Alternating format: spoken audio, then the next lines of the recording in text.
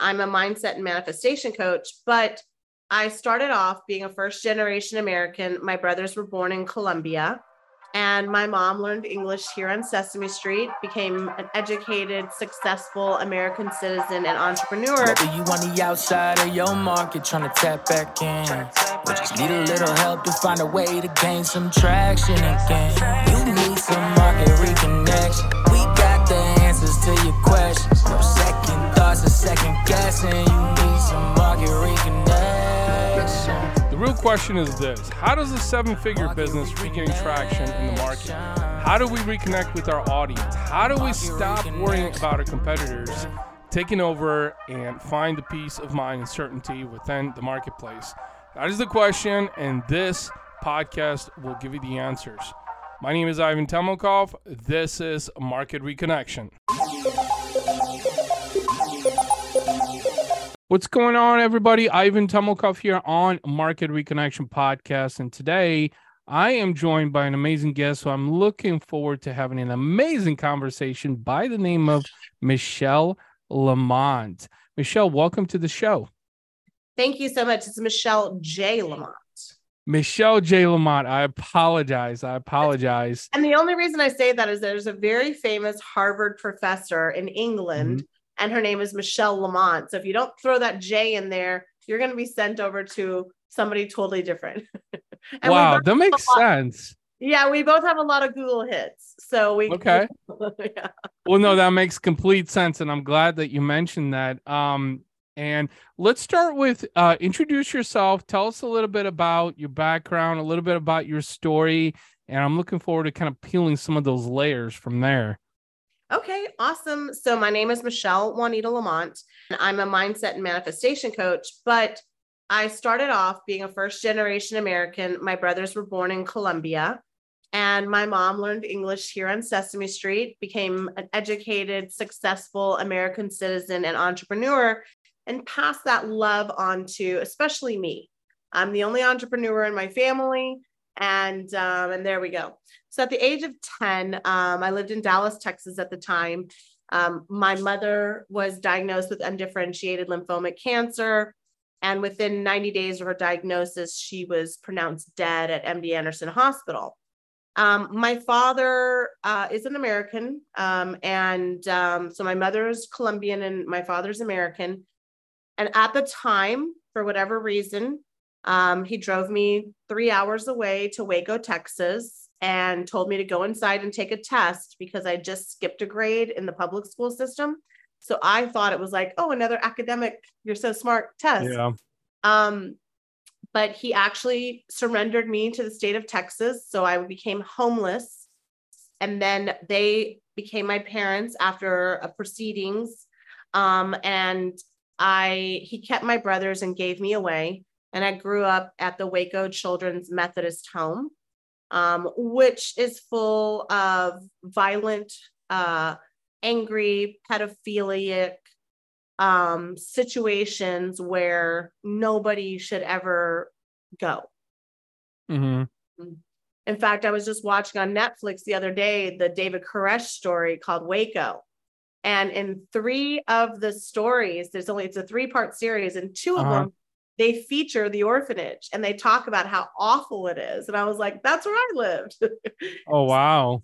Yeah. And they talked about the cruelty there So anyway, I had a determination because of my immigrant mother to really get an education. So I was in these classes in school called AP. I don't know if they have those anymore.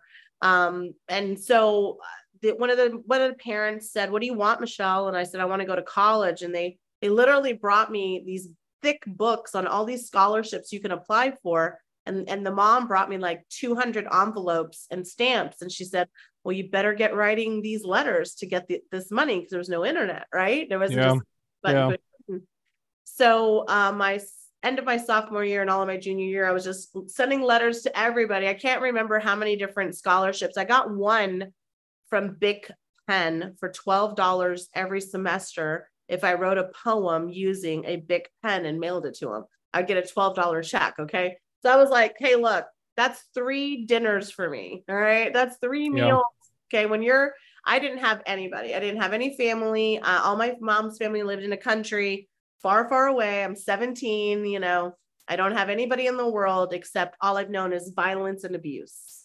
Yeah. So I get myself all the way to Arizona State from Texas and go to college. And my sophomore year, I ended up meeting my husband. We got married very quickly. And it became a very, unfortunately, very verbally, emotionally, and mentally abusive marriage. Yeah. But during that time, my escapism was to be successful. And my drive was to say, well, just because everybody threw me away doesn't mean that I don't have a lot to offer. And I started my first business, Foxy Paws, which actually the Facebook page is still live because in the divorce, my ex-husband owns that Facebook page and has never taken it down for some reason. So you can actually go and find my store. So I started that business with $250 and a car that went in first, third, and reverse. And my sunroof didn't close all the way. So I had to use garbage bags and duct tape. And I would drive like my head halfway and would bring clothes to change into for different meetings and at gas stations or McDonald's. But I worked about 3.5 years doing side jobs, bartending, working at Domino's Pizza, catering, waiting tables, delivering food. And I eventually got a nice little healthy debt of about $69,000 to $71,000 by year 3.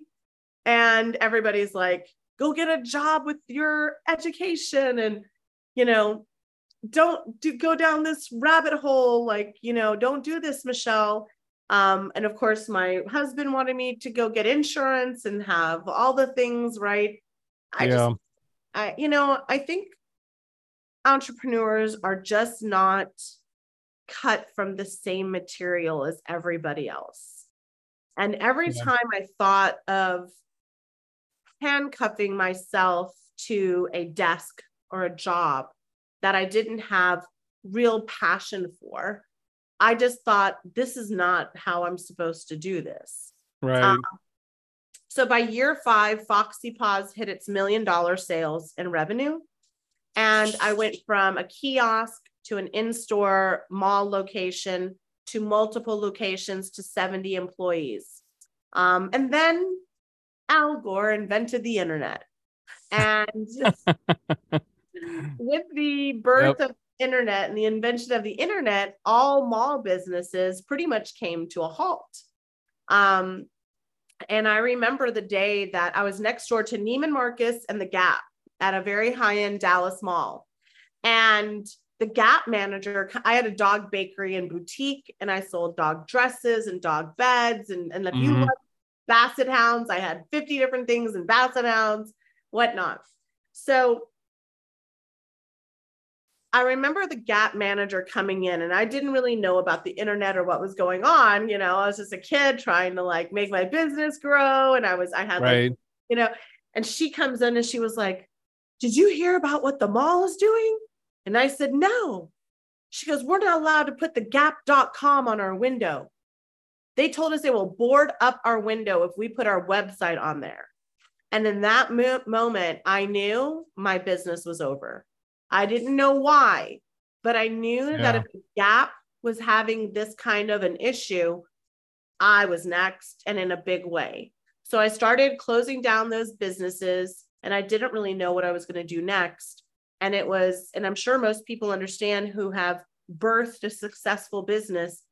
The thought of it dying, the thought of it closing, the thought of it changing, it's like, might as well rip that out of my uterus and say like, oh, you don't get the baby anymore. Right. So I ended up selling my name to a competitor in my market who was a national chain and closing my store down. And during the evolution of the Facebook time and all that, I was able to really expand that business. But the universe was showing me that the next business was right here. And that day that I closed my business, somebody called and asked me, who does my public relations? And they were a pet business. And I said, I did it. And they said, well, can you do it for me? And I literally went to the monster called the internet, and I typed in with my fingers, public relation agreement. I didn't know anything else. I printed this contract, drive across town, close my store, drive across town and say, give him an amount. I said $1,500, which should have been about 15,000. And he was like, is that the deposit? At that point, I was like, sure. But I had to, I was like, I'll take your 1,500 and I'll figure out what I need to know. So literally, I succeeded with that account. He sold out his event in record time. And Lamont PR was born. And my second client was literally Dancing with the Stars, Dallas Cowboys edition. And wow. Yep. And what had happened was there was somebody from the Dallas Cowboys that was a constant shopper at my store. And we had been friends. I told her I was closing and she said, you should do public relations. You're on TV all the time. For the Foxy Paws, I was always doing dog segments. Like, here's a dog sweater. Here's a dog life jacket. They loved it. Here's a young girl with a story. So it made for great TV. So I was like, really? So she calls this guy who was a huge Hall of Famer and says, hey, do you guys have anybody who is doing your in-kind PR for the Dancing with the Stars Dallas Cowboys? He says, no. And then she literally names my company in that moment. Like, this is all in a 3-minute thing. And she says, have you heard of Lamont PR? And she puts it on speaker. And here I'm hearing this world famous Hall of Famer. And he goes, yeah, I know that company. And she says, well, they would like to do an in-kind of $220,000. And I'm like, wait, what? I have to pay 220. I don't have 20. And I didn't understand what in-kind or honorarium. I didn't understand these terms. And she was like, and she wants to do your PR. Well, they had the highest number. We agreed on it. And they had the highest number of media interviews and raised 10 times the amount they had ever raised before. Wow.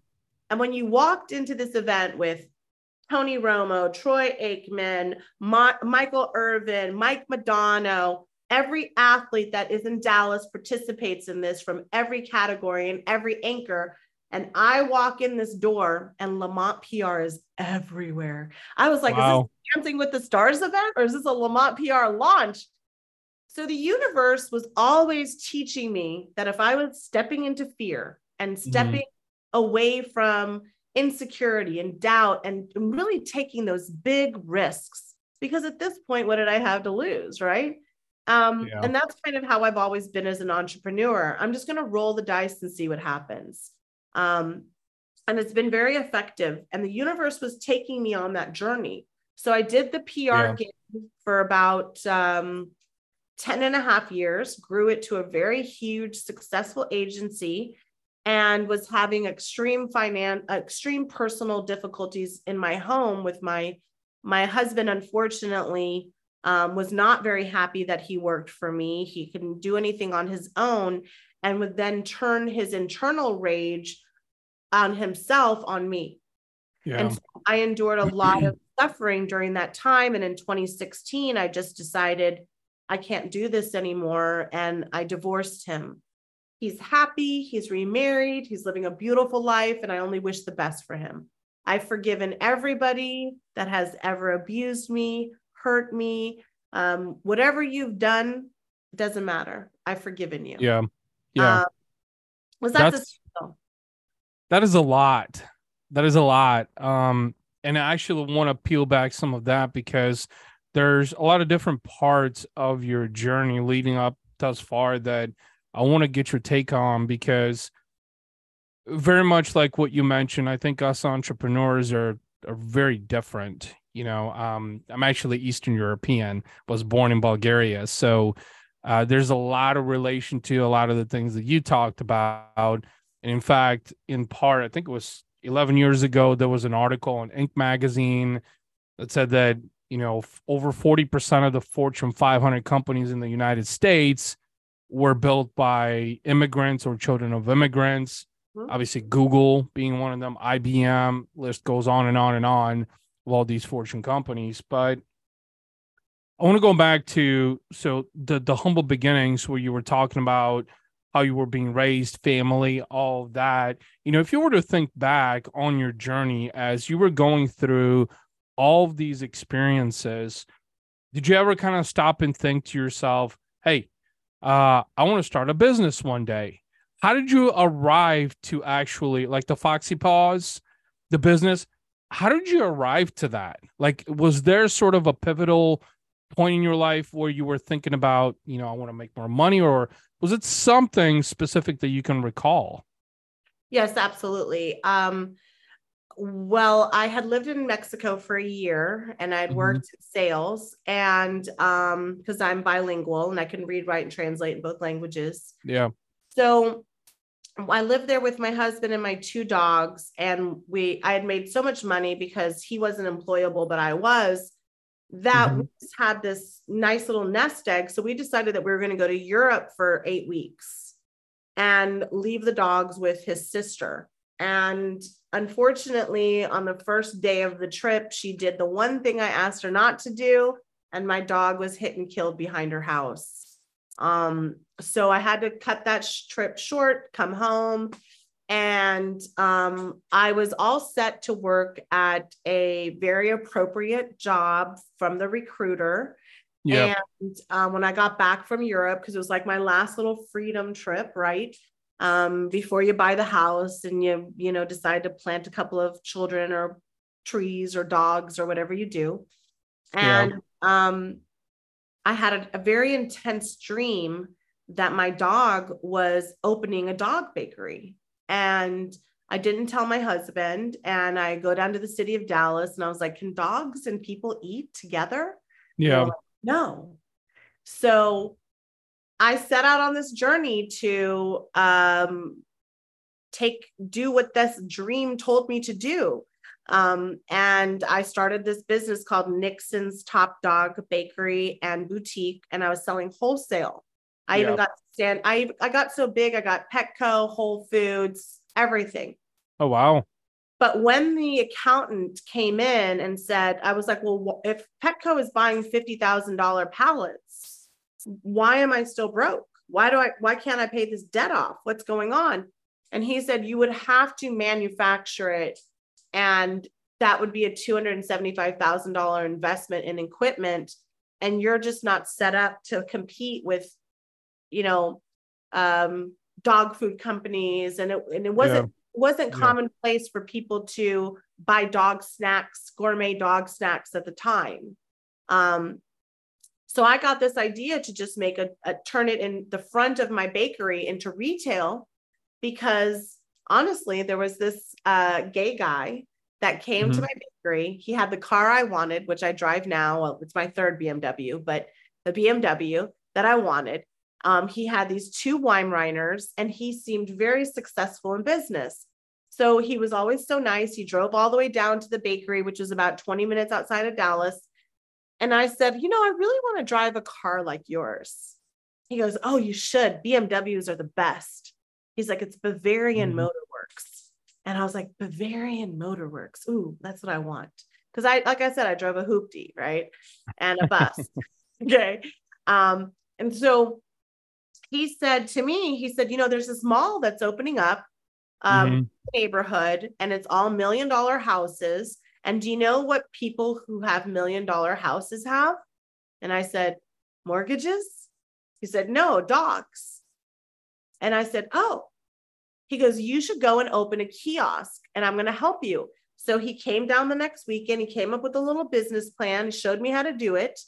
Yeah. And he was my little angel. And we went to the mall together, him and I and his husband.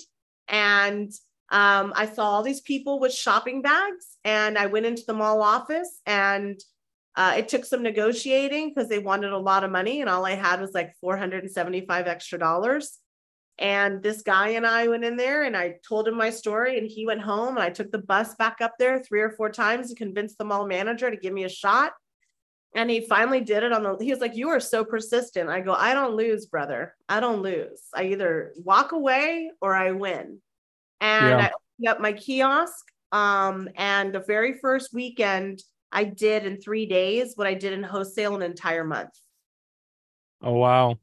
So I went from the kiosk after a year to an inline store in Plano, which is a very upscale neighborhood. I think it's 75093 is the top 5 most expensive neighborhoods in the United States. Yeah. And that's how I started that business. But I started my first business when I was 8. And I made, a couple of $100 off of that. So it instilled into me that, you can really create your own business and be successful and have whatever kind of life you want. But in between all of the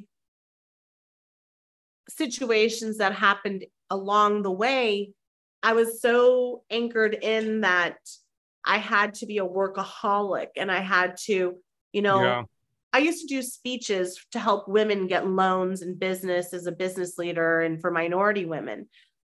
And then I would start my speech with, if you don't eat, sleep, sweat, and boink about your business, SES, okay, then get the F out of this room. Yeah. Because I was like, if you're not that dedicated to winning, you're in the wrong place, and I'm the wrong person to help you. To creating my very successful Lamont PR media empire, and working with NBC Uni, working with Travel Channel, working with national clients. But like I said, I was having so much emotional heartache at home that I had to divorce my husband. And in that process, it was just too much for my brain to process at that time. Yeah. So I attempted to unalive myself. And when I woke up, I thought, I have to have a brain tumor. There's something wrong with me. Like, why would I have made it through all of this to want to do this now? I went and got my brain scanned, no tumor. So I started I decided to figure out what was wrong with my brain. And I went back to school and found out that we have a little thing behind our ear called an amygdala. Do you know what that is? No. So the amygdala, it is the automatic response system. It's this tiny little bitty thing, and it's on both sides of your brain, right behind your ear. And it triggers your fight, flight, fear, fornicate. There's 7 F's that it triggers. Mm-hmm. And the only thing that it does is it automatically tells you, you should be scared, you should be protected, you should be worried. And the only cure for the amygdala is to meditate. And for an ADHD dyslexic person who had all this rage, to sit down in a room and be quiet, well, that was an impossibility for me. But I did it, and then kind of just started studying spirituality, studying the mind, understanding the actual mathematical equation of everything that you're processing at all times. And are you in a energetic and vibrational universe, or are you in a 3D dimensional universe where it's all cause and effect? And as Albert Einstein says, when you match the vibration and frequency, it is absolutely has to appear. This is physics. And we don't really get taught about the vibrational universe. We get taught how to be a worker. Nothing in our United States education system teaches you to be an entrepreneur, because they need so many people to be indoctrinated into a square peg that you can fit into this business, or you can fit into this business, or security of a pension, or security of this. Right. To their ability to make massive money, and you be a component like a computer or a robot or even a trash can in the office. Yeah. No, I appreciate you sharing about I actually made a note of this. You said the amygdala, is that right? Amygdala, AMY. Yeah. Amygdala. Okay. That was really key right there, and it was a key takeaway actually from this episode that I wanted to document. But I wanted to ask you, since we're talking about the business side of it, Lamont PR and Absolutely. all of that. I noticed on your bio you had mentioned that you went from this failed suicide attempt that you talked about to being able to manifest interviews with the likes of Oprah and Kim Kardashian and Cindy Crawford. And I wanted to bring that up because, let's face it, without going too much down rabbit hole, but you were so right about being indoctrinated into the system and being taught to operate within the metrics, not how to steer the matrix, so to speak. And I'm sure listeners are actually curious to know, because these are household names, right? Oprah and Kim Kardashian and On Cindy the Crawford. Yeah, the cover of Time last year, they had the 5 most powerful women on the planet, and 2 of them, one was Cindy Crawford and one was Oprah. Yeah. Yeah, I agree with you. And I'm actually curious, how did that all come about? Can you share a little bit about those stories?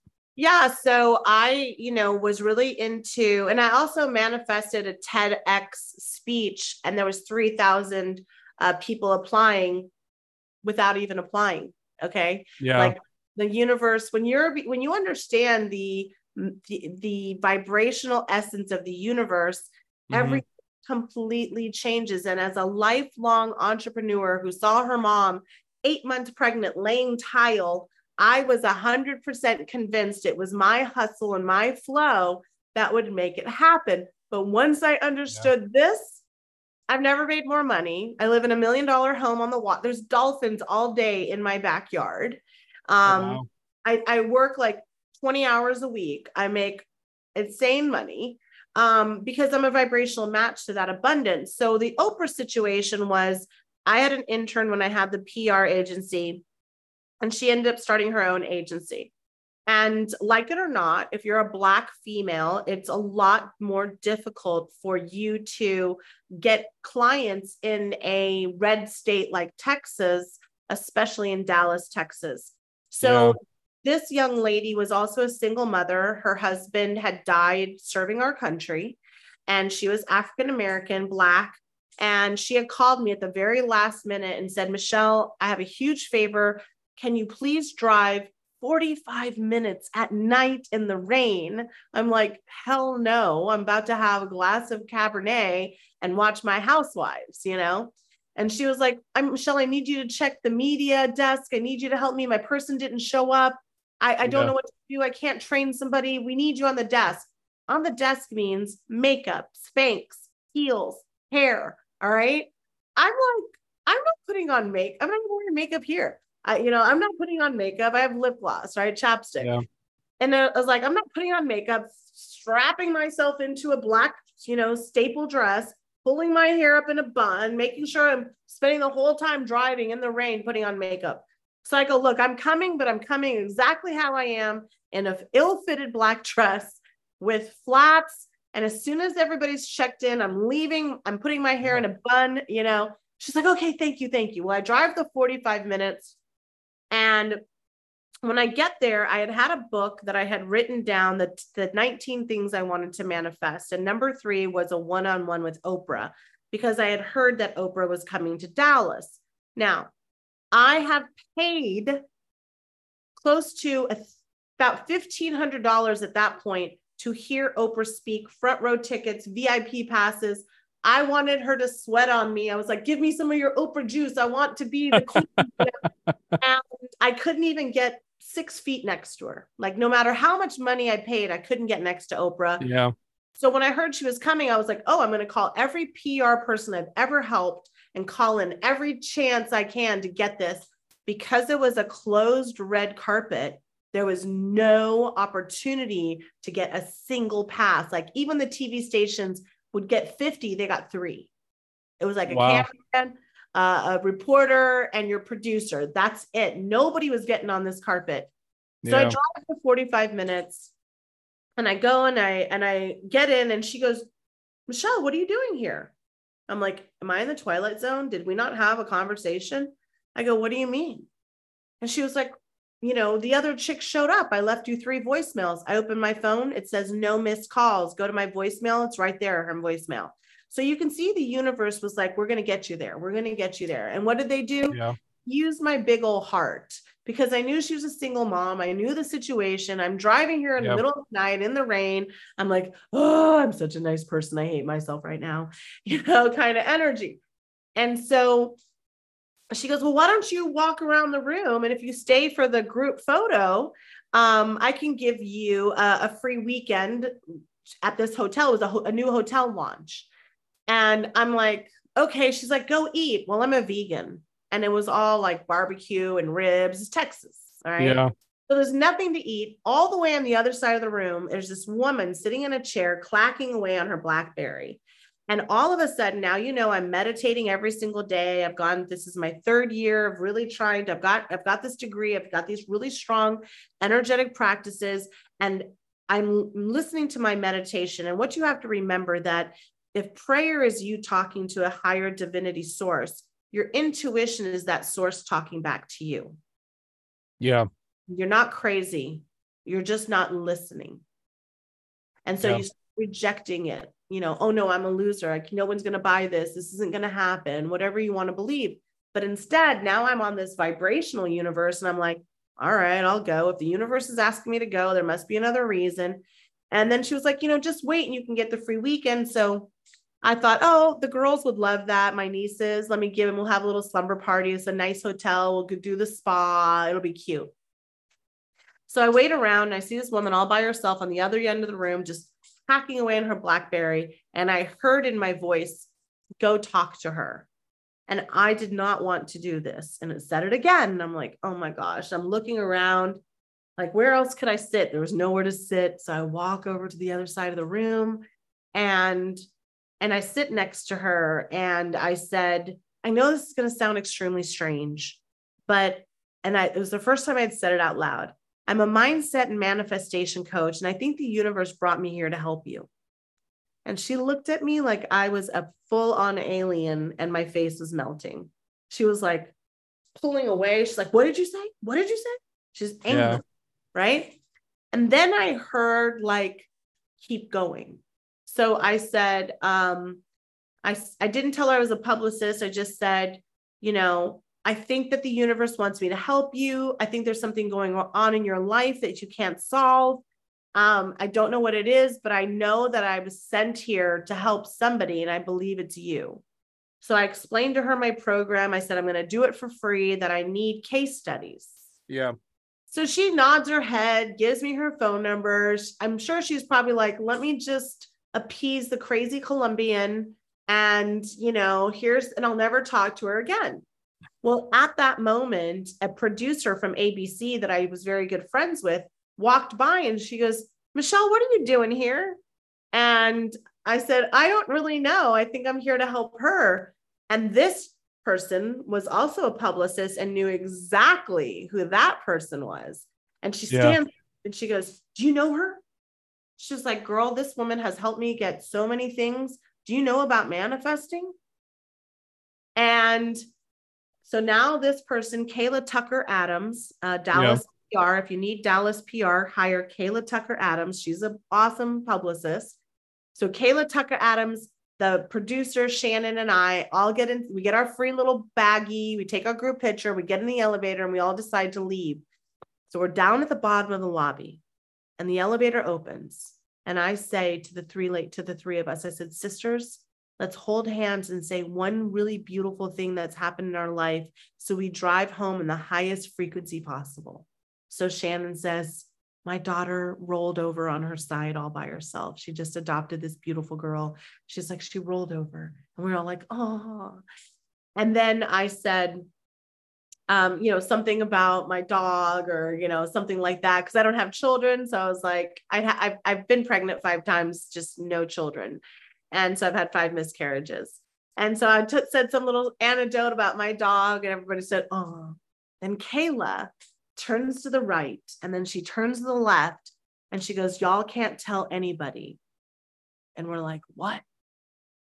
And I thought for sure it was going to be like an athlete in trouble, and she got this big deal with one of the, and she goes, I just got the contract literally 30 minutes ago.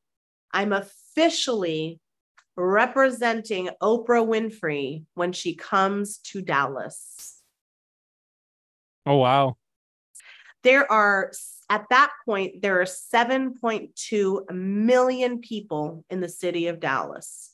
I never had heard or known or knew of Kayla. Mm-hmm.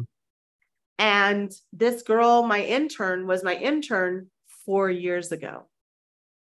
Oh, so wow. when you start to lean in and trust the universe and trust the vibrations and trust the intuitive guides, you can turn anything into $1 million idea. You can move the mountains with just your thoughts. See, Here's the truth of it. The people who find magic are the ones who are looking for it. So if you're seeking the mountain, you're going to find the mountain.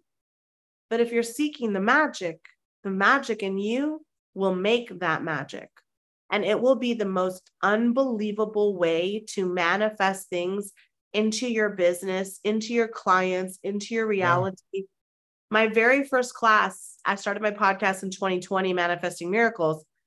And in December, I created my 6-week class for January. I didn't know what I was doing. I never did anything like that. Sold it out the first day I listed it. Congratulations. Yeah. That is, we're talking about manifestation, and this is still a new thing to me, even though, and it's new in the sense because there's a lot of similarities that you talked about from a family background, because, nobody has ever done what I'm doing, like in my family ever. I'm the first. Yeah. To things like, my father is an entrepreneur and he has a successful business. Okay. But manifestation and meditation and, all these things are not a part of the day-to-day. Yes. Sorry about that. That was actually perfect timing because as part of this crazy training workout thing that I'm doing, so I'm training for a half Ironman, which is the first of insane probably triathlons I will ever do. So I have to drink over a gallon of water per day. And let's face it, that I haven't, first of all, drinking water in itself has been a brand new thing for me because growing up as an Eastern European, I ate everything I wanted. I drank everything I wanted. I didn't really have to worry about my metabolism until probably my early 30s. And then I kind of woke up one day. I was like, well, fuck, I better watch what I'm eating now, because literally I drink 2 Cokes and then I get a belly, and it's like, all right, that ain't going to work. So it was good timing. But let's pick up where we left off, where you were talking about, where you were going with the manifestation. You were talking about how the universe was coming together. And I'm glad that we're talking about manifestation because, you are proof, like you just said a couple minutes ago. I live in a house where there's dolphins behind me, and most people are like, wait, you got dolphins out behind your house? I will take this laptop and take it outside and we will see dolphins right now. Do it. Let's do it. This is something we don't see on. Now watch, they won't be there, but you'll see the house and you'll get the. Absolutely. All right. Now the dogs are going to get past. They're like, why are we going outside, mommy? Okay. So here we are. Let's go for it. This is the $1 million view. Here we go. Let's see it. All right. Oh my gosh. See, that's a gorgeous view right there. See, this is what people don't see. This is why exactly I wanted you to show it, because people don't. First of all, most people don't believe that they can manifest. You have a beautiful house on the water, exotic location. What is it? Probably 70, 80 degrees. Yep, 72. 72 degrees. Here I am in the Midwest. It's, I think, 45 degrees outside. that guy's about 200,000. That house is 1.8 million. That one's 1.2. That one's 1.6. This one's 1. Okay. Well, I appreciate you sharing that, because this is what, this is as real as it gets, right? As real as it gets, because most people don't believe in manifestation. Most people don't believe like we were talking about earlier, that I think as part of the American education system, we're all taught to be workers. Yeah. You know, I'm proof of it because I dropped out of college. I barely graduated high school, you know, and there's a huge backstory to that. But I'm glad and that's why I wanted you to share that view so people can see that you can manifest the life that you desire if you have the will to do it. Because most people think that, well, I'm not smart enough, I'm not good looking enough, I don't have enough money, I'm not talented enough, I'm not athletic enough, you know, like all these excuses. And it's actually really rejuvenating that we're talking about manifestation, because I, just like probably many other people, are on a path of my own trying to figure out, how do I manifest this life that I've aspired? Like, how do I know I can be in the best shape of my life.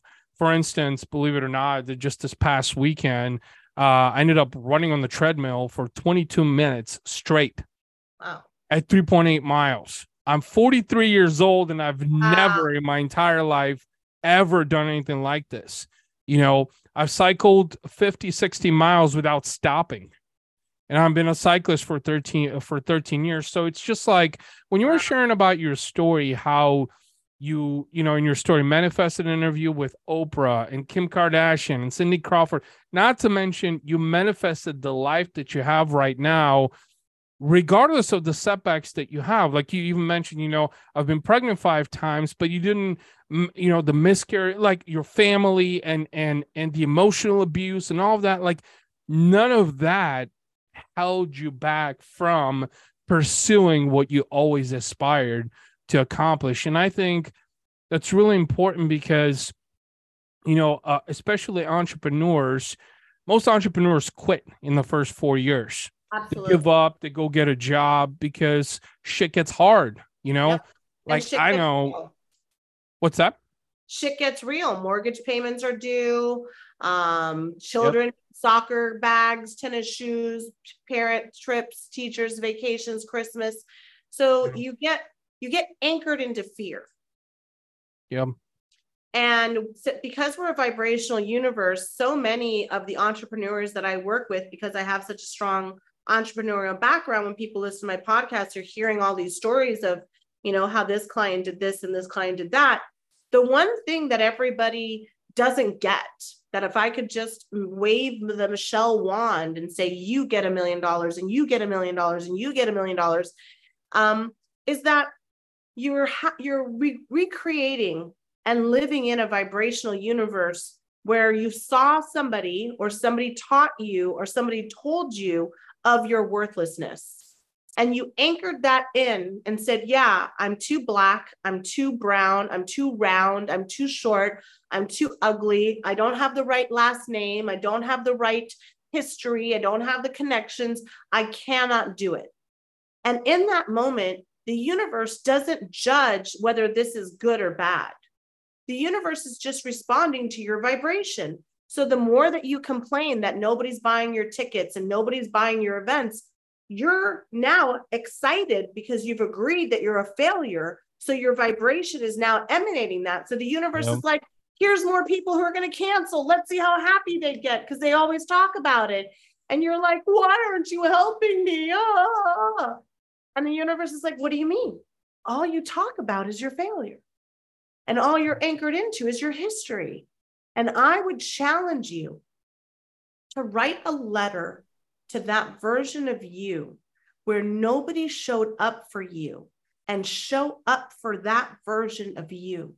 And if you can't remember it enough, like I was 10, all right, that's a very tender age to become homeless and familyless and start being abused, right? So what I did was I found a photo of me right around that time, and I looked up all the songs that were popular during that era.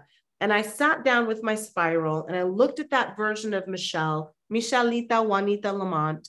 And I looked at Michelita and I was listening to that music. And finally, I felt that vibration of her. And I wrote that letter to her, telling her to be strong, telling her that I would get better, explaining to her that she did nothing wrong. And that being an immigrant and not having a family and not having anybody care if you eat or die or whatever is only a small part of your story, baby. And I just wrote it to her like I was her best friend. And then I folded the paper away because you want to remove things by folding them away. And I set it on fire and I say, I transmute this energy.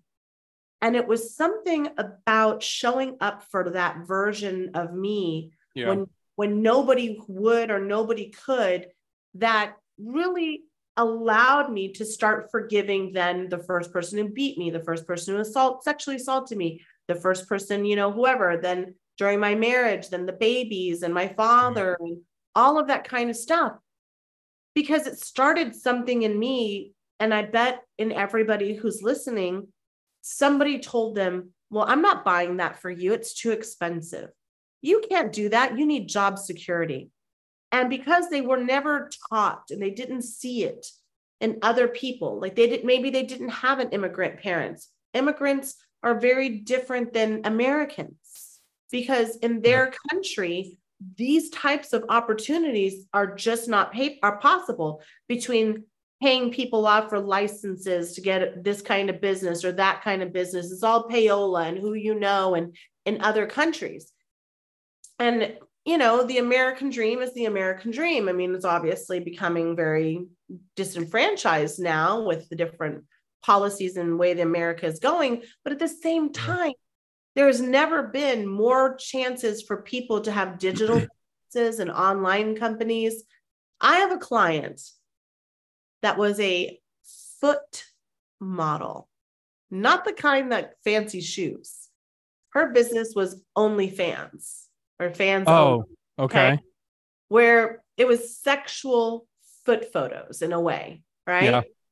And she, during the pandemic, couldn't go to work. Okay.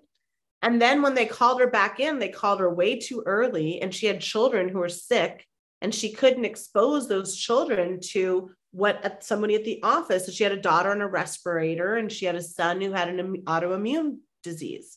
Yeah. She started taking pictures of her feet on Fans Only or OnlyFans. I forgot what it's called. OnlyFans, yeah. OnlyFans. And she made so much money of her stupid freaking feet. She created a digital course, how to sell your feet on OnlyFans. She has not worked a traditional job. And for this new year, she signed up for one of my live classes, and she's like, I love Michelle. I listened to the podcast. It's changed my life. I had to take the digital class. And two of the girls bought the foot course in my course from her. And she was like, wow. I make so much money teaching people how to do what I did. So this is to say, like 5 years ago, nobody would have said, oh, you're a foot model, right? So whatever's going to come next is waiting for you to be that person to create it. I want to touch upon what you just talked about, because it's so ironic, because I did a story on my Instagram this morning that was kind of inspired by something that Andy Frisella mentioned recently, someone that I followed for, just because I'm in St. Louis. He's a household name here. First Form is 30 minutes from my house, and I buy their supplements, obviously. So, but something I was reminded of that I've probably struggled for a vast majority of my life, because for one, I was bullied all through high school. I was the kid with the glasses, long hair. Mind you, I spoke 4 languages, Eastern European. Yeah. I was actually the most athletic in my class. I was the smartest, like book smart, and I let all that shit go away. But I talked about this morning, what you were just saying, actually, that the reality of things is nobody gives a fuck. Yep. Okay. Nobody gives a fuck. And nobody probably ever will give a fuck. The only time people will actually give a fuck is, and I'm noticing this as part of my journey, and that's why I'm talking about it, is only if it benefits them in some way. If it only benefits them in some way. So prime example, here you are, very successful. You live in a multi-million-dollar home. You've built these businesses, but that wasn't always the case, right? So now the crowd of people around Michelle are, oh, hey, Michelle, how about this? Or how about that? Or what about, did you see me when nobody else fucking saw me? Like, because literally nobody remembers that, right? Right. They'll only see you when you accomplish a status. It's That's the always weird society we live in. when somebody says like, "Well, you're rich." I'm like, "What?" No, I still think of myself as like the Domino's employee and the delivering Instacart kind of vibes of my time.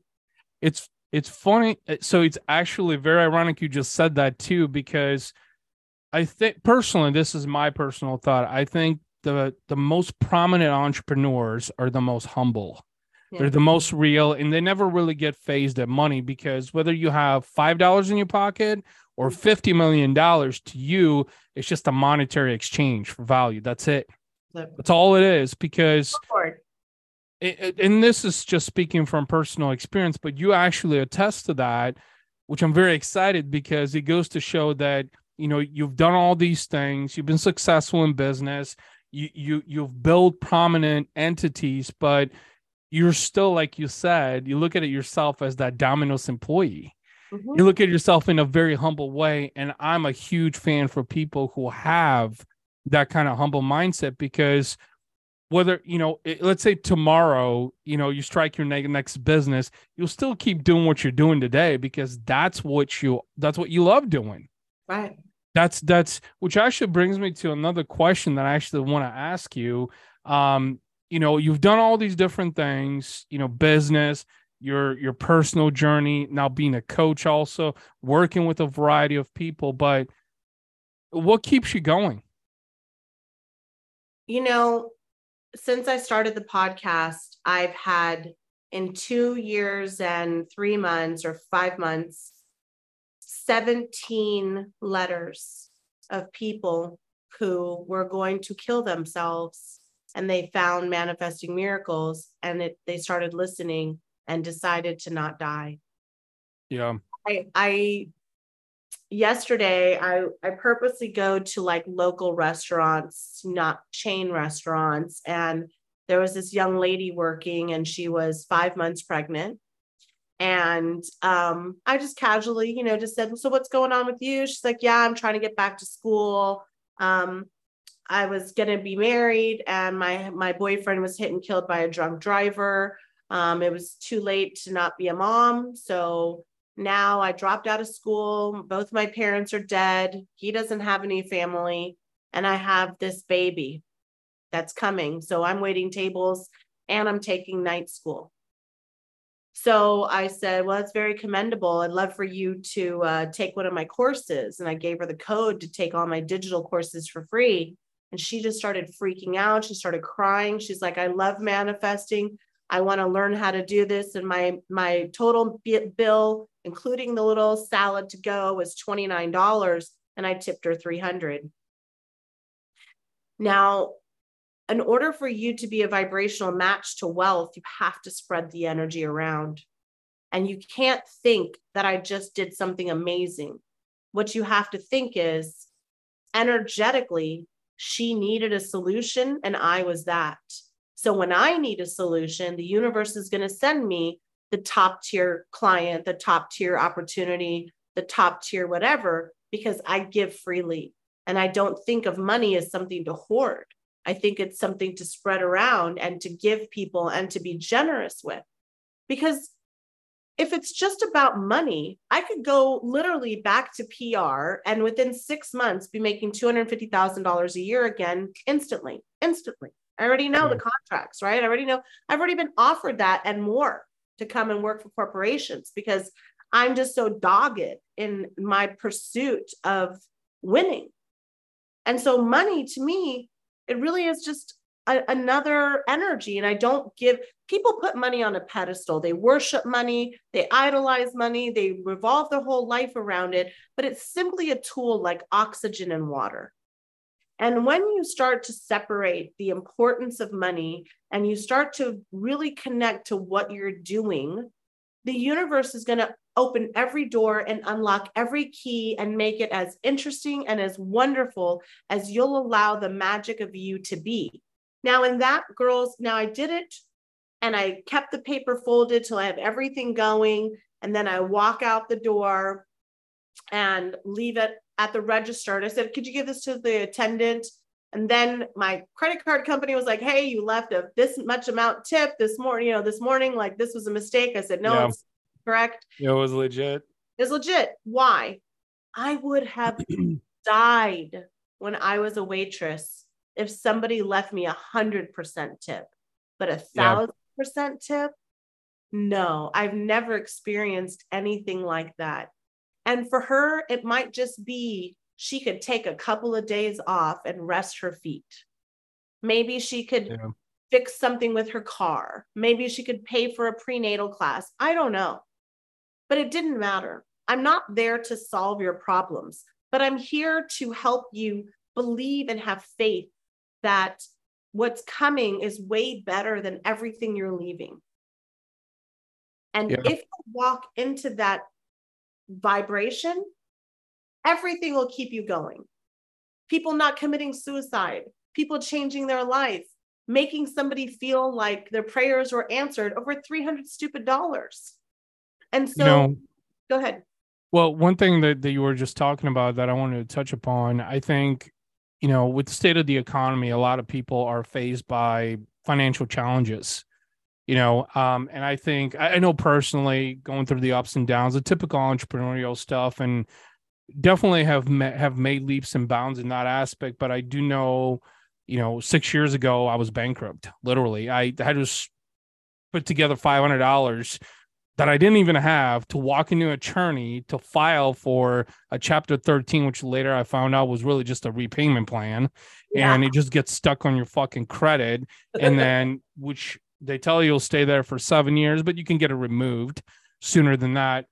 But the point I'm trying to make is just that what you're talking about is very powerful for a reason, the vibration, the manifestation, yet so many people get encapsulated by the minutia of day-to-day life and think that, well, without money, I can't do anything. They see money as the ultimate limitation for their own capabilities. And here's a prime example that I think recently I've really kind of stepped into personally. So with my fitness journey right now, training for this half Ironman, it's pretty intense. I've never, ever done anything like this. And just over the last 2 months have been really difficult. Business, family stuff. I got 2 kids. I have a wife, head of household. You get it. Yes. Bills do all that good shit, right? And so, but with my fitness journey, what I found out is that, the more I push myself, especially on the days where I don't want to go to the gym, there's no point to going to the gym. Why should I go to the gym? I can skip today. I can make up tomorrow. And the next thing I found out was, well, you know what? Tomorrow comes, I'm not going to do it again. And I'm not going to do it again. And it just becomes a chain effect. It becomes an enigma eventually. Now, when I push myself, what I found is that mentally, I'm capable of being able to manifest more and think more in a positive state and really stay attached to my purpose. What is it that I want to accomplish? What is the ultimate goal? Why am I doing what I'm doing? I love what I'm doing. I love the marketing, the digital stuff. I've done that for over 2 decades. I'm passionate about it because I want to help people. That's really why I'm in it. But let's face it. We live in a world where I know, at least personally, you get bogged down with, well, this and that, and money and bills and that. It's like that you forget. It's like, wait, hold on a second. This is all noise. Right. This is all noise. And so when you were talking about the waitress that you tipped her $300, it was a good faith. It was a good gesture to help. And like you said, you attract more of that the more you do good in the world. When, let's face it, a lot of people are so, like you said, they praise money, they idolize money, because the saddening part is, I think Bradley was even talking about it recently, most Americans would actually take $1 million over waking up tomorrow. That's the saddening world that we live in. And they don't realize that, wait, hold on a second. How in the fuck are you going to spend $1 million if you don't even wake up tomorrow? You're going to be dead. How is that money going to get spent if you're dead? But people are so encapsulated into the materialistic bullshit of what's happening in the society that they're forgetting about, what did I set out to do? What is my real mission? What is my goal? Do I even have a goal? Or do I just want to make a pile of money and then say, all right, I made a pile of money, paid my bills. Now what? Well, there was a recent study, 87% of lottery winners were worse off 5 years after winning the lottery. Yep. Why? They were only a vibrational match to one idea, win the lottery. And they said it over and over and over again until they became a vibrational match to it. They weren't a vibrational match to wealth. They weren't a vibrational match to financial freedom. They weren't a vibrational match to the money they got. So it came as quickly as it got, and they got in debt. So 87% of people who got that winning lottery Powerball number 5 years later have more debt than before they win the lottery. You're a vibrational match to what you want to create in this world. And if you want to create financial freedom, if you want to wake up whenever you want to wake up, do what you want to do, set your times and live that vibrational frequency, then you have to want it for everybody, not just yourself. Yeah. I have a client, I'll give you an example here. She was a realtor and she had never sold a house. She was like, I have 21 clients. I can't get a house sold, yada, yada, yada. So we dig deep. She had worked at a Fortune 500 company. She was making about $260,000 a year and was fired. It never broke, it broke her so much that her husband was a doctor and he could carry everything. But when you have two people making significant income, you have significant bills. Yeah. So, you're not living a $275,000 life. You're living a $1 million life, making $500,000 over a year. So you're not really ahead ever. And of course, the kids in private school and yada, yada.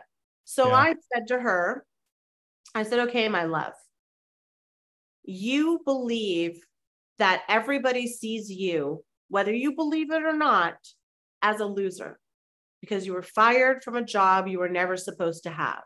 Yeah. So you're talking about you signed up this person, and nobody's moving and nobody's closing. But all of the conversations are about you. You want to sell it. You want to get the listing. You want to make the commission. This is the biggest investment this family is probably ever going to make in their lives. And all you're connected to is what you're going to get. Yeah. Why don't you start telling the story of how these people couldn't get, qualified and you jumped through all the hoops and you made everything happen. And now that their child and they're going to the right school district and they're going to get the right teachers and they're going to have the right opportunities and they're going to make the right friends. And you're a part of this history and the biggest investment in their lives, and put your heart and soul into the family, making some, little arepas ahí on the counter and making some little eggs and making Girl Scout cookies and all the things that they're going to do as a family, as opposed to your fucking commission. Yeah. Good point. Right? So she started doing shadow work. We were doing I do a 6 weeks program and a 90-day program for coaching. And the reason I don't do longer is because your mind starts to become attached to that I'm the answer. And psychologically, it's disservice to somebody to coach with them longer than 4 months. So yes, I have to have a lot of turnover, but ethically, I don't care. So she does the 6 weeks program and she ends up taking my live course. And the second day of the live course, she gets her first sale. And she said, Michelle, I wrote letters in my journal to all the families, like, you're going to find your favorite teacher. They're going to find their best friend. They're going to get their bike path, all these beautiful things about being in that home. And wouldn't you know it, I hadn't sold a house in an entire year, in a year where everybody's buying houses. And she sells her first house when we're going into a recession. And I said, honey, the recession is only important for the people who live a vibrational universe of lack. Have you ever seen where people make billions of dollars in every economy? It's because they don't believe it. Now, there's a very famous quote by J.P. Morgan. Millionaires don't listen to astrology. Billionaires do. Why? Yeah. Because they know that we have 156 billion with a B galaxies like ours. So all of these galaxies and all of these planets are in collaboration with the magnetic poles of this universe. This is a vibrational mathematical universe.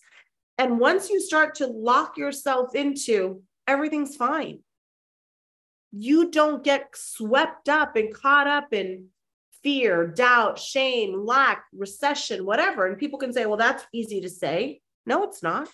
I still have to make sales. I still have to make payments. I don't have a magic, who's going to pay my bills? I'm not married. I'm not seeing anybody. By the way, I'm single. Okay. So anybody watching, you have a nice uncle or a nice brother. Michelle's the girl. But whoever is in the reality where, like you said, in the Matrix, do you want to take the red pill and go back to the way everything was? Or do you want to take the blue pill and see what's coming? Take the blue pill. Now, Buddha, one of my favorite quotes from Buddha is suffering. Suffering is living in a moment that has already passed, or worrying about a moment that has yet to occur. But when you stay exactly where you are, everything's fine. And so I had somebody one time say, Michelle, I've never manifested anything. I live in my parents' house. I have a college degree. I just left teaching. I can't make any money. And I said, did you pay for everything in your room? She's like, yeah. I said, get a pen and paper out and write every single thing that you manifested down with a dollar amount. And let's see how much that totals to. Well, it totaled to $7,500. And I said, so you've manifested $7,500 in your short time. Who's to say you can't manifest 75,000 or 700,000 or 7 million? This is just a mind game that you're playing against you and you. Yeah. So whatever you believe, you will really receive that. So if you believe the economy is going to suck and money is scarce and no one's going to sign up and we have to buckle down, then you're right. That's exactly the universe that you're going to be creating in.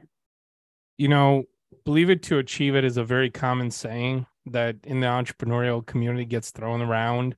Mm-hmm. And as you were talking about this, speaking of vibrations, and you were talking about what billionaires believe, you're just speaking from personal experience. I think just because the way my life has panned out and the experiences that I've had, and being divorced once, married for a second time, being bankrupt, being bullied, all through high school, and struggling with self-confidence and self-esteem for a long time, and all of this, I very much like probably many people believe that we're all meant for something. We're all meant for, God put us on this earth with a purpose. And I think maybe the $1 trillion question, I should say, is what is your purpose on this earth? Because that's what people spend the rest of their life trying to figure out, right? Most people cave in and say, all right, I was meant to work a 9 to 5. I was meant to go to college. I was meant to be broke after my salary just because everybody else is broke. I was meant to be married and have kids and maybe tuck some money away. And before I know it, I wake up at 75 and I'm fucking bored. And by that time, I know tick tock, my time is almost up. And so 2 years ago, we had a death in the family. It was on my wife's side, and it was her grandfather, who was, big key component to the family. And he was really the glue to the family on her side. And I just kind of look, a veteran. He worked 40 years on the railroad,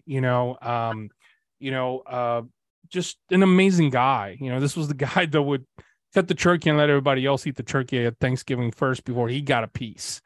Just that humbling. And after he passed away, I'm 43 years old, and I sort of had this epiphany. I was like, fuck, is this going to be me at 77 years old? Right. Like, who knows? I could fucking die tomorrow. I could get hit by a bus, or, run over by a car, or get into an accident. I don't know. And so I got to thinking what you were saying, and hence why I got so gravitated towards you and having you on the show and the podcast to share your story is because there's a very small percentage of people who believe in manifestation, because they haven't done it. Nobody else has done it. So it's kind of like, well, if others haven't really done it, you're surrounded around with people who don't believe in manifestation, then you're going to believe that, right? It's kind of like there's a saying goes, you're the average of the 5 people you surround yourself with. Well, guess what? If you're surrounded with people who work 9 to 5 and they just do the norm, that's exactly what you're going to believe. It's exactly what you're going to believe. But if you start surrounding yourself with millionaires, billionaires, people like you who have manifested, the life that you only dreamed of, suddenly you realize, maybe there is a different way. I just need different people in my life. And then you suddenly find out that 99% of the people that you had in your life are not the people you were meant to be around. And you were meant to be around them at that time. Mm-hmm. Because you were a vibrational match to them, meaning they had doubt, they had fear, you have doubt, you have fear, so you guys are an equal match. And as you start to elevate your energy, and you start to see like, hey, if I want magical things to appear into my reality, I have to become a little bit more magical, right? Yeah. And, Einstein had a quote saying that the true definition of intelligence is somebody who is open to everything and attached to nothing. And I studied all these different types of people during my spiritual awakening because I was so convinced that if I didn't hustle, I didn't push, I didn't network, I wasn't making 40 fucking cold calls a day, I was never going to be a success. I had grown up in that old school mentality. Yeah. So for me, manifesting was a joke. I was like, I remember I was young and I don't remember which business I had, but Oprah, who I would one day interview and meet, had the chick on that wrote The Secret. Now, Secret, so The Secret and the Law of Attraction is manifesting. And so The Secret became a worldwide phenomenon. I think there was like 260 billion copies sold at that time. Well, more now.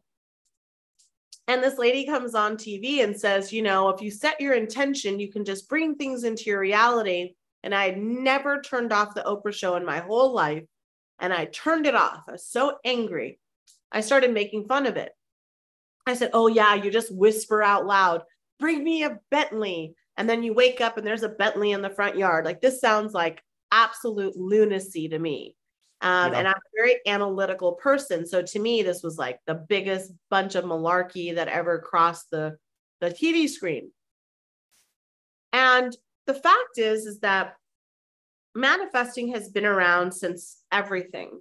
And in the Bible, if you believe in Christian Judeo principles, there's 250 different verses about manifesting. Even one is like, with the intention of a mustard seed, you can move a mountain, right? Very famous Bible verse.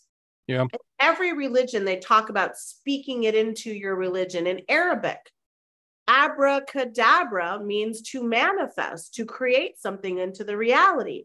So in every aspect, in every walk of life, in every government system, since the beginning of time, everybody has been manifesting. They just didn't know what to call it. And the manifesting is the art of bringing something from your thought to a reality. What is an entrepreneur? An entrepreneur is saying, I have an idea and I'm going to bring it to the reality. They're powerful manifestors. That's all they're doing. And so people get caught up in the woo-woo idea of manifesting, and they miss the big show. They miss the easy access. They miss the, let me walk in this light energy. And trust me, when I first found out about it, I was the biggest cynic and critic because I was such a hard worker. And that I could just like fold my fingers and move my head and like all of a sudden this genie is going to appear. Well, the genie always was there. Some people call it God. Some people call it angels. It's called higher self. Yeah. And your future self is consistently telling you when you're off your course. Why? You're depressed. You're not a vibrational match to your happiness. You're in the wrong situation. You're in the wrong marriage. You're in the wrong job. You're in the wrong state. You're in the wrong situation. Yeah. So all of a sudden, vibrationally, everywhere you go, it feels like everything sucks. Everything costs too much money. How could blueberries be $17 fucking a container now, right? Like, what is this madness everywhere I go? Instead, let's say $17 blueberries happen. You live in a different vibrational universe. You get to the universe and the grocery store has a buy one, get two free, and your blueberries just turn back into $4. So, You know, not to interject, but one of the things that you were talking about that I want to latch upon is, since we talked about entrepreneurship, I think there's this very common misconception in the entrepreneurial world where there's a materialistic perception of entrepreneurship, meaning that, I mean, let's face it. I mean, you go online, you look at Ty Lopez, Grant Cardone, Tony Robbins, you look at all these guys and they're like, fancy cars, big houses, blah, blah, blah, all this. And that's how most people look at entrepreneurship. They look at the materialistic things, as opposed to, like you said, entrepreneurship is bring an idea into the universe, right? So the idea is, like, for me, is like, I want to help as many people get to what they want.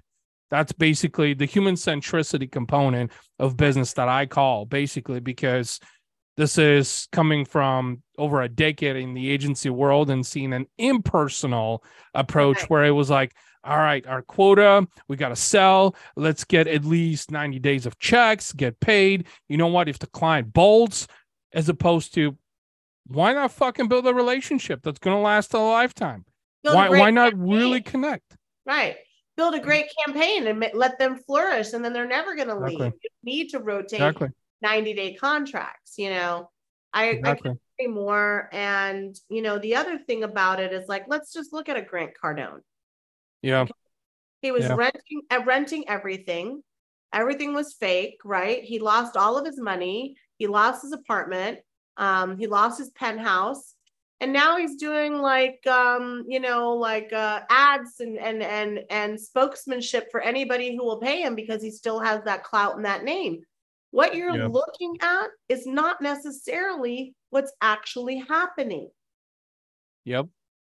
So just because somebody's portraying that they can hire Kevin Hart to come and speak at their event doesn't mean that they didn't put their last $4 together to pay for the auditorium and to pay for Mr. Hart and to pay for all these things, because they need that supply chain. And so they need you to buy 25 more seats or triple X conference in your series and your, whatever.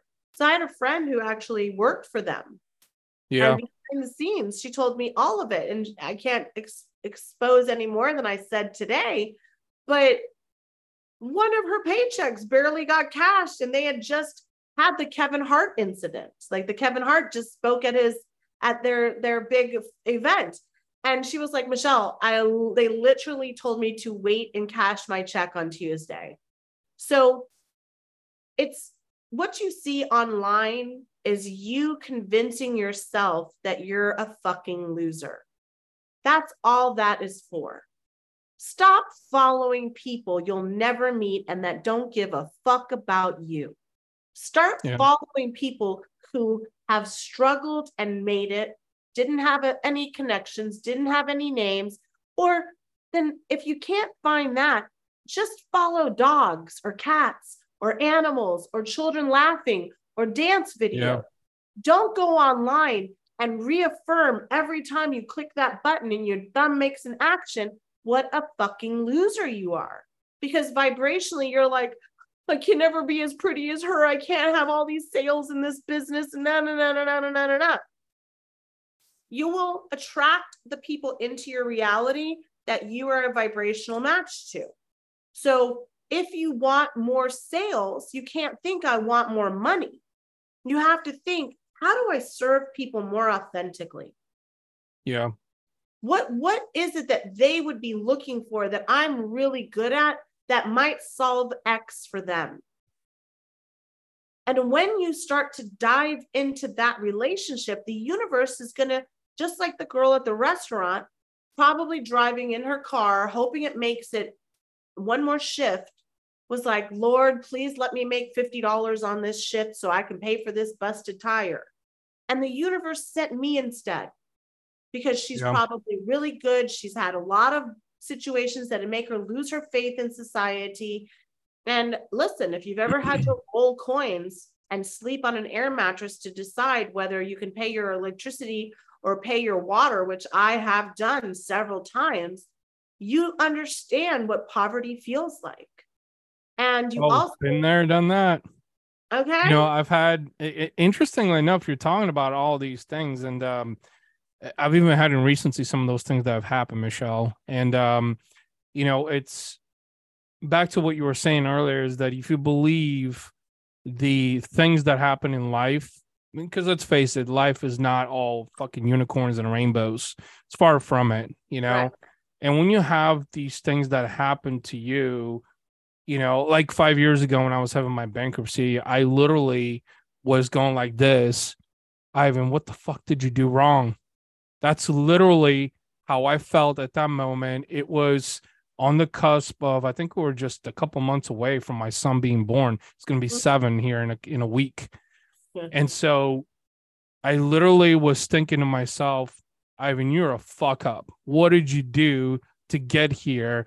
Instead of, like you said, you know, it happened, but now focus on what you're going to do to keep leaping forward and not be here again. And let's face it, there's so many things that we can't control, but there's a lot that we can control too. You know, like an act of God. You know, maybe not control, but allow. I'm going to allow wealth into my life. I'm going to allow prosperity into my life. I'm going to allow love. I'm going to allow security. It's safe for me to be successful. These are things that we don't hear as entrepreneurs. What we hear is grind, hustle, push. You know, if you're not at the crack of, you're not up at 5 a.m. when everybody's sleeping. You know, I read the 5 a.m. club. I've read everything. Okay. In fact, Ivan, I read about 50 books a year. Oh, wow. I'm on book 14 this year. So when I tell you that I dive all the way deep because I don't want to be caught off guard, that was a reaction of being caught off guard, right? So I was like, well, I'm never going to be in a situation where I don't know everything again and look like a fool or be in bankruptcy or lose all my money or whatever it was. So when we start to understand that if we just sit where we are right now, did we wake up today? Yeah. Is there food in that pantry? Couple of things. Anything in the fridge? Couple of things. Couple of bucks in the gas tank? Yeah. Well, you're living better than a lot of people. You're living better than a lot of people. Yeah. And I used to, when I moved here to St. Pete, the island of St. Pete, Florida, in 2021.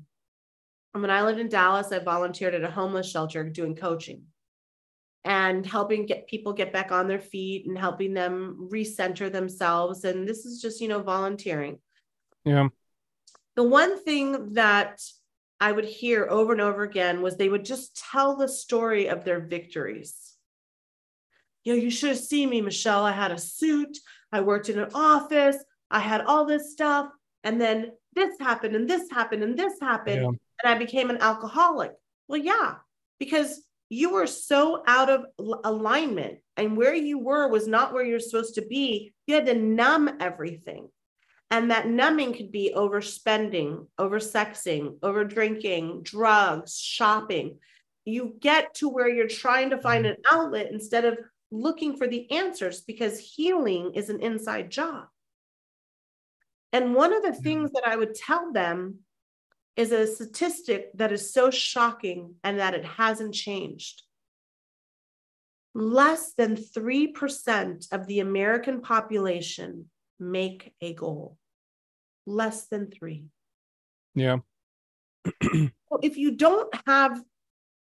put gas in the car, you're going to get somewhere, right? You can start the key, you can get the engine, you can get out the door, you're going to make it 20 miles, 80 miles, 60 miles, wherever. But until you put the GPS into the Waze or the car or whatever, you're just driving around aimlessly. So if you're an entrepreneur who hasn't created the future that they want, and you're still living in the the history of no one's buying anything and it's not moving. And then you start saying the economy. Well, of course, that lower vibration of fear and doubt and insecurity, it's going to be the highest vibration in your reality. So now you're talking to that all the time instead of speaking to your future.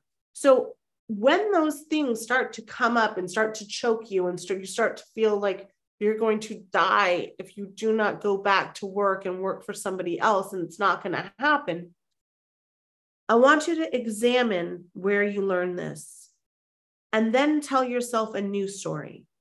Start with, this is today, and in this day, I've done everything I can, and I'm going to just let go of this day. This day was not the best day for me to anchor in being an entrepreneur.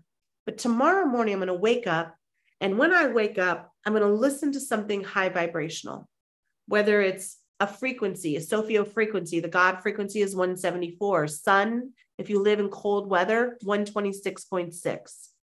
Go on your treadmill, go in your living room, do jumping jacks, listen to that high frequency music, because in our brain, we have this reticular activation system, or the RAS.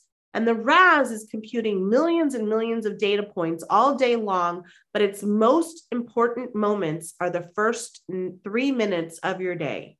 So if you remember the dial-up, if you're too young to remember dial-up, that's okay. But when the internet first came out, we would have to call the internet and it would go pew, pew, wah, pew, pew, wah. Dial up. Remember that. Okay. So your iOS system is going like this, and it's going that 3 minutes. It's saying like, is there a connection? Is there a connection? You have that 3 minute grace period every single morning for the RAS, the reticular activation system in your brain, to get a new program. And if in that 3 minutes you say, everything's working out just fine. My clients are here. The money is here. The feeling is here. The vibration is here. And you start to feed into yourself the future. So let's say your goal is to take your family to Disney for a family vacation. Never done this. We want to see the mouse. We're going to go to the hotel. We're going to have the $25 mouse drinks. We're going to go all the way in. We're going to get the fast passes. But for a family of 4 for 3 days, that's like a $5,000 investment. And you can barely pay your bills, right? You're cracking through. Yep. Oh, you're like this. So every day the universe is like, who's showing up? Disney or departure? And so in that reticular activation system, you're going to feed into yourself at least 10 things that you're focusing in on. We're going to go to Disney. You just visualize, all of us have the Mickey hats on. We just checked into the hotel for that 10 minutes. You're just talking about Disney and how Disney is going to come. And my daughter's going to love that she gets to have the breakfast with Cinderella. And then we're going to go do this. And then we're going to go take the tram. And then we're in Orlando, or we're in Epcot, or wherever we are. We're in California, and we're going to go to the beach, and we're going to go have this wonderful dinner. And my children are going to look and around and feel like this is the best family ever. Look at all the things that my family does. And they're going to believe that Mickey is always a possibility because mom or dad knows how to dream big. Or they get the parent that says, you better go to school and learn something because it's hard out here. And you better get a fucking education. You better do this and you better do this. And life is hard and everything sucks. Well, then you're creating more of the same of what you're fighting yourself. You know, there's so much irony in what you just said about the Disney story, because that's actually something I want to do for my kids. You know, it's kind of like psychic. I'll just be honest with you. What's that? I am psychic. So I'll just be honest. I'm sure I picked up Disney, but I don't know anything. I don't know. You said 7, but I don't know the ages of your children. I don't know your family vacation. But when we were talking, all of a sudden, this Mickey Mouse just starts appearing in my head. So I said, Disney. It's your higher self talking to me, because I'm a clear channel, because you don't meditate. And if you meditated, you would hear this. Yep. Okay? Yeah, it's you're absolutely right. And the reason why I wanted to, I don't know if you meditate, but I know you don't meditate. I don't. You're right. I don't. It's something that I know I need to do, but it's something I could never get into.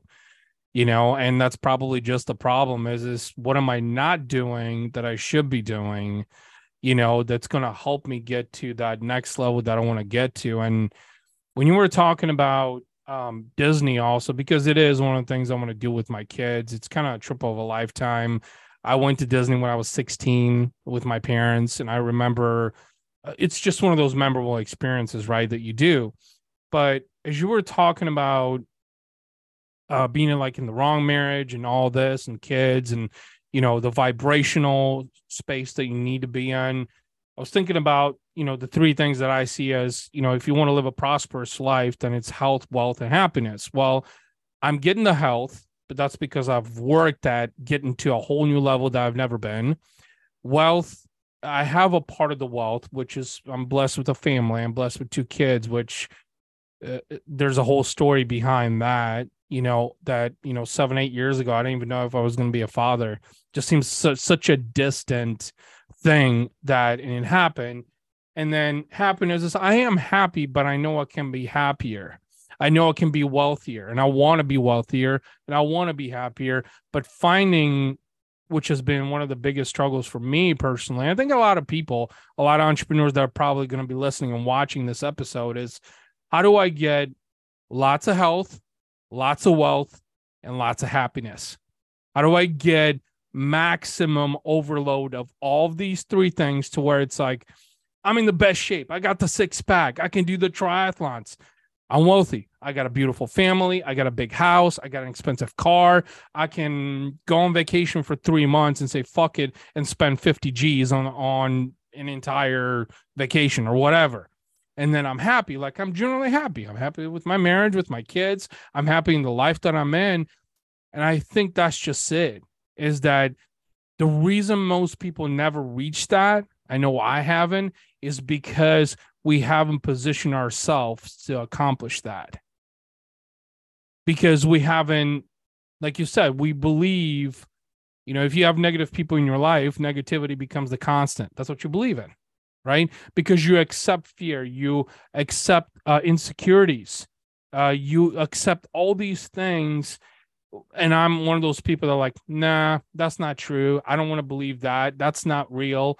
I'm over here. This is what I really believe in. I believe I can have the ultimate health. I believe I can have the ultimate wealth. I believe I can have the ultimate happiness. But how do you get there?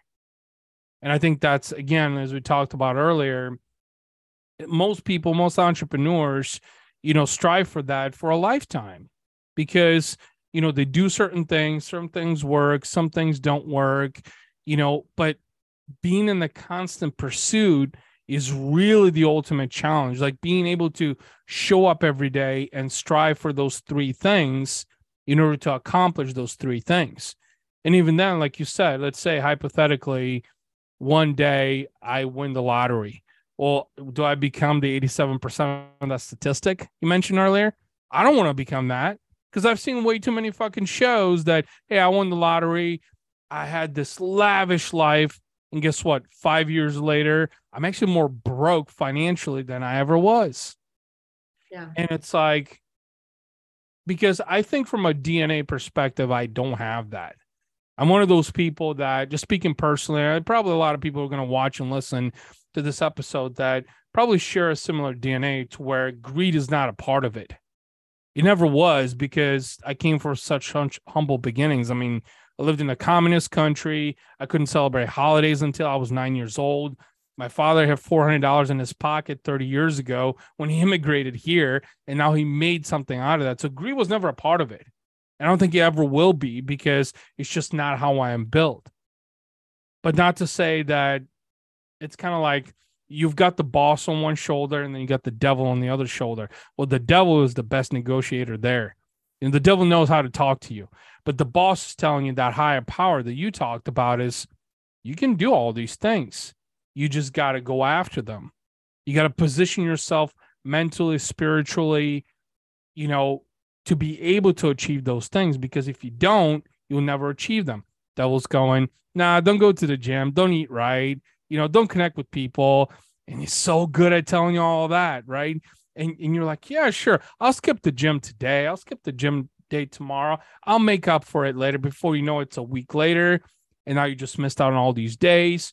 Your sleep is fucked up. You didn't get up on time. You didn't do the things that you were supposed to do as part of your routine. It just becomes a chain effect.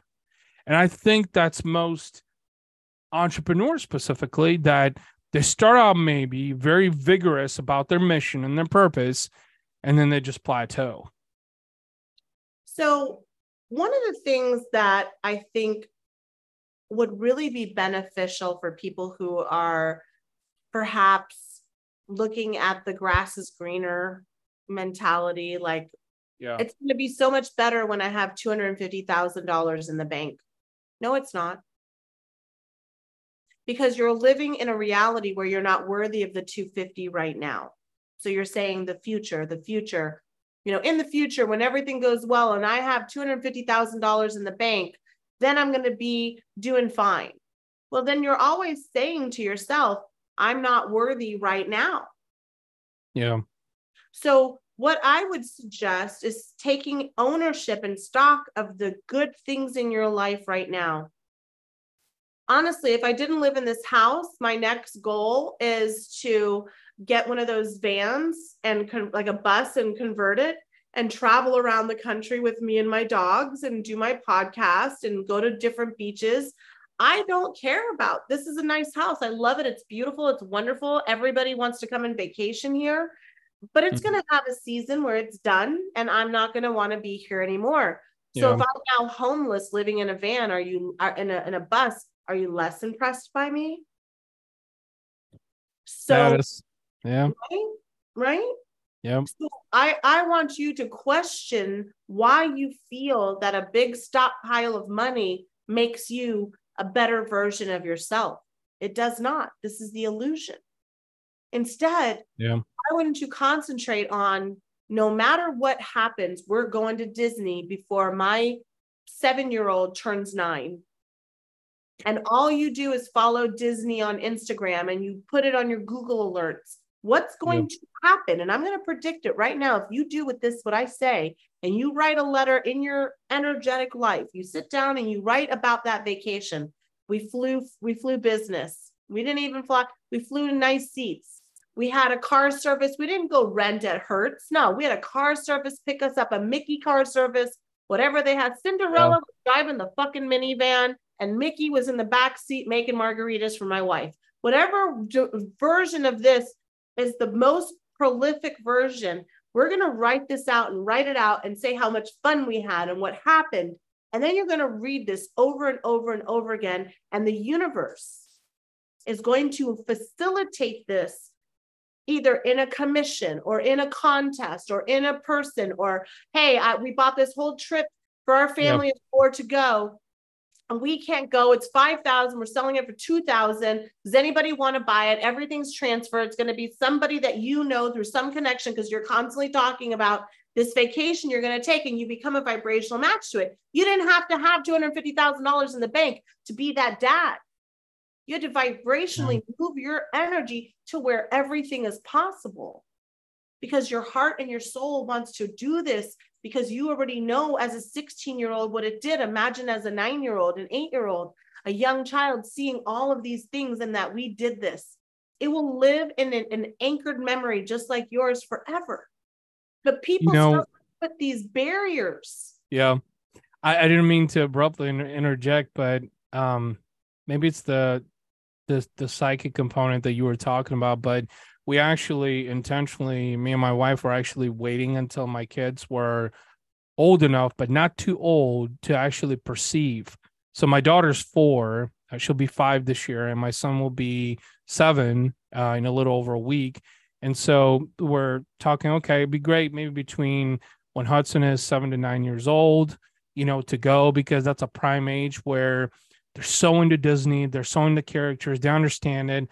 My daughter has God knows how many freaking princess outfits that she loves changing into. So it's kind of ironic that you were talking about it because we intentionally were actually wanting to wait to make this trip happen in, I shouldn't say perfect timing, but in a timing where it'll be a trip of a lifetime for them that, like 20, 30 years from now, when they have kids, hopefully, I hope I can be, have grandkids one day, to look back and say, when I was 7, 8, 9 years old, mom and dad took us to Disney because it was just such a memorable experience. It's something that we wanted to do. It's something that many kids have done because it just creates such a lasting memory that of a lifetime, right? Because he has been done for generations. Not to mention that that's what Walt Disney set out to do in the first place. And that's why Disney has that reputation, right? So it's ironic that you were talking about this because it is one of those things that I don't want to say on the bucket list, but it is kind of on the bucket list, to do with the kids. And with that being said, Michelle, like I know this conversation can go endlessly, and in fact, for sure. I wanna take it as a sidebar, but just to wrap up this episode real quick, if people want to connect with you, and first I want to thank you for just a massive amount of value that you dropped. So important, so powerful. Please share some website links, social handles, whatever, phone numbers, emails that people can connect with you. As a former publicist, I learned one thing from NBC, Bravo, Disney Corporation: keep it simple, stupid. So my name is Michelle J. Lamont, and so is everything else: my website, my Instagram, my TikTok, my LinkedIn, my Pinterest. My now even have Clapper now in case TikTok gets banned. Everything is Michelle J. Lamont, and it's MICHELLE, middle initial JLAMONT. And closing on that, Walt Disney said, "Magic only happens for those who seek it." So I think we'll end on that beautiful quote from Mr. Disney. Thank you, Michelle. My honor. Whether you on the outside of your market trying to tap back in, or just need a little help to find a way to gain some traction again, you need some market reconnection. We got the answers to your questions. No second thoughts or second guessing. You need some market reconnection. Market reconnection. Market reconnection.